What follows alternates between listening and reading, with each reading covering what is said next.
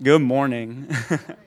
I love the Lord's sense of humor because literally everything that has been said earlier, what Hannah said, what my dad said, what Ty said, what's been being repeated constantly was the promises of God and the power of those promises.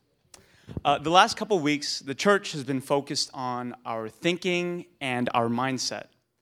Alan talked about poo, and I remember it so much because he said poo, but it's the point of origin of your thoughts. Is it coming from God or is it coming from the enemy? Is it coming from truth or is it coming from a lie?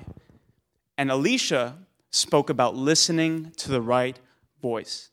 And is that coming from the enemy? Are you making your life based on a lie or are you making your life based on truth? So today, I'm going to give a short message before the question and answer panel about the promises of God. I know many of us have received promises of God about our purpose, about our ministry, and even answers to prayers or even healings. The Bible often compares promises of God to seeds, plants, and fruits. And there were many reasons that God did this, but I chose 3 to speak about today. Firstly, seeds only release in the right environment. There are certain types of seeds, the pine cones, eucalyptus, and banksia seeds, that only sprout after a forest fire because there's a resin that surrounds the seed and the seed is released only after that time. The Lord will prepare you before you go into any situation. He doesn't want to see you fall, so he'll prepare you before you go into a trial. In James 1 verse 2 it says, "Count it all joy as you fall into various trials." Secondly, with plants, the growth of a plant is determined by the soil that you place it in. If you do not tend to the plant, or if the soil is overcrowded, the plant will not grow. If you place a plant into a small pot, even if it's a tree, it won't grow past the pot because it's limited by what it's in. If the soil has thorns or weeds, it'll take away nutrients and fight for the sunlight for the plant to grow. If you do not nurture the promises that the Lord gives you, or if you focus on the things that have no meaning, that don't go into your purpose, don't go into your promises, and have no importance to you, you will miss what the Lord has for you. And the third reason I'm going to give to you later, because it'll make more sense later. Now, I know some of you might be wondering, why is he talking about plant biology, plant ecology? But the Lord revealed to me, just like a plant sprouts from a seed, our promises sprout into our future ministry or answers to prayer or even just our normal future.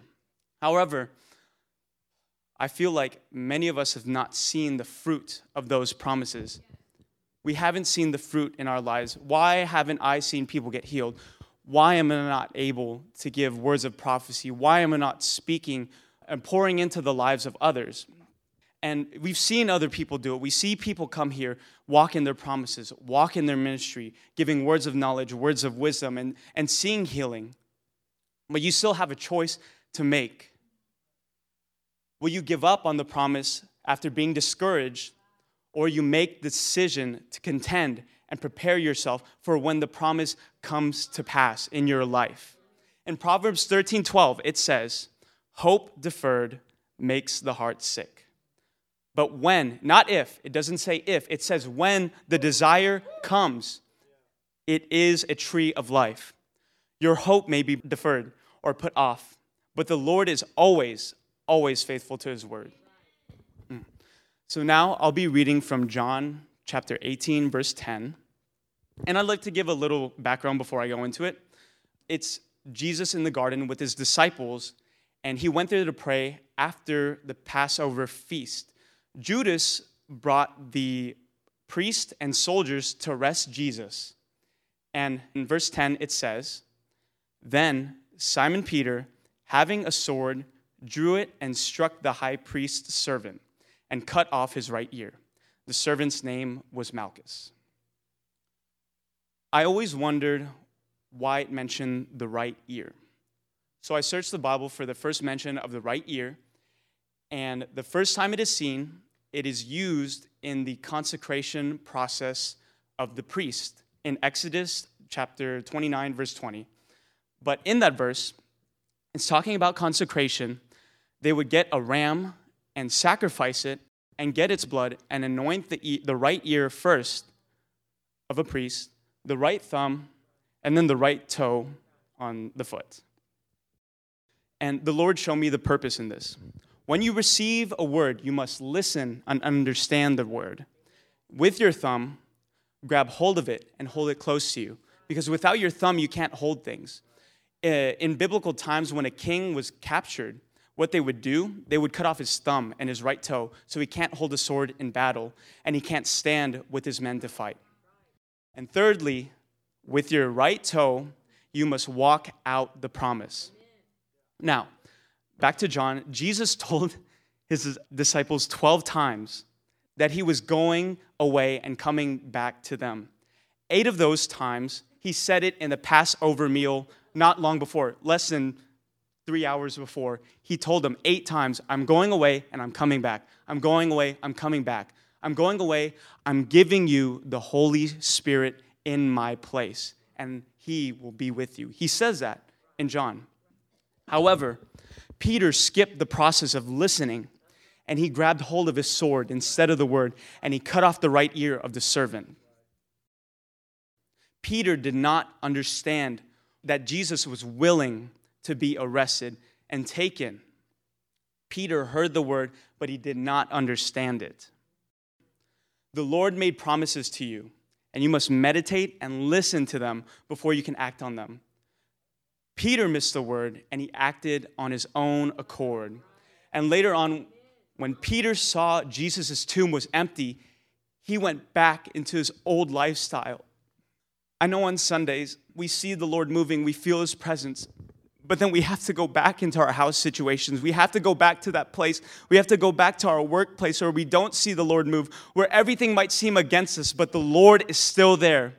Peter, when he faced adversity and when it seemed like there would be no hope, there still was. When he went back into his normal life, he gave up and stopped walking in the promises that Jesus spoke to him. But even then, Peter was still restored.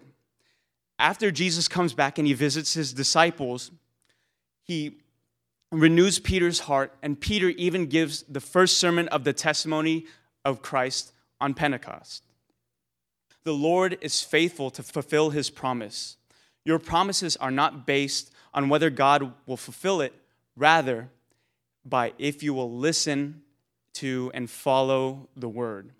Now, we go to another person in the Bible who faced adversity and had many choices and many opportunities to give up on that promise. Joseph was the son of Jacob, or Israel, and he was loved by his father more than his brothers. He was the youngest brother before the other one was born, but he was the youngest, and his father loved him more than his other brothers. He even gave him a coat of many colors to show that he was different and that he loved him more. And his brothers hated him even more for it. But one day when his brothers were tending the flock, Joseph was sent by his father to go check on them. And a far ways off, his brothers saw Joseph, and they wanted to kill him because they hated how much his father loved him more. But the oldest brother, Reuben, saw his brother, and he convinced them to throw him in a hole instead. So they do that, and Reuben goes to get his father and save Joseph later. But while he was gone, his brothers saw a slave trader come by, and they decided to sell him into slavery in Egypt. But once we start walking into our purpose and our destinies, the enemy will try anything to take it away or keep it from coming to happen. But every time the enemy tries to do something to destroy us, the Lord will turn it around for his good. As a slave in Egypt, Joseph worked his way up under Potiphar, the captain of the guard for Pharaoh. But another situation occurred, even though he was in that high point. Potiphar's wife framed Joseph for adultery, and she wanted to destroy him. But Joseph had a choice. He was in that comfortable position under Potiphar. He could have said yes to her. He could have stayed in that position. He could have oh, this is where I'm supposed to be. He could have made the decision to stay there because it was safe. He was in this high position under the captain, right under Pharaoh.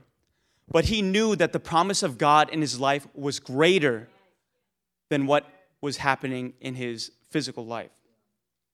In Genesis 39:23, it says, "The keeper of the prison did not look into anything that was under Joseph's authority, because the Lord was with him. And whatever he did, Joseph, the Lord made it prosper." The promises of God are not determined by your situation. Rather, it is determined on whether or not you have cultivated a place where nothing can take the promise away from you. We often get distracted by things that go on in life, the weeds and the thorns that take us away from focusing on the promises of God. It keeps us from nurturing that promise, cultivating that promise, praying into that promise, because there are lies from the enemy, because he does not want you to walk into your purpose and destiny. And I know I say nurture and cultivate pretty often, but I feel like I haven't given an appropriate definition for them. By nurturing, I mean constantly asking, seeking, and praying and listening back to that word and looking for the answer or next step towards God's promises. Now, I know I said earlier I had 3 reasons, and I'm going to say the third reason now. The third reason that God uses fruits, plants, and seeds is because the fruit of a plant is limitless. Once a seed develops into a plant and begins to produce fruit, it is near impossible to measure what will be produced by the seeds of that fruit. The impact of your life is infinite, and there's no way to measure the lives that will be touched because of your obedience, because of your purpose, and because of your destiny that God has given you. So now you have a choice. And my question today is, will you cultivate and nurture the promises of God, or will you focus on the things in life that take away from that promise? Thank you.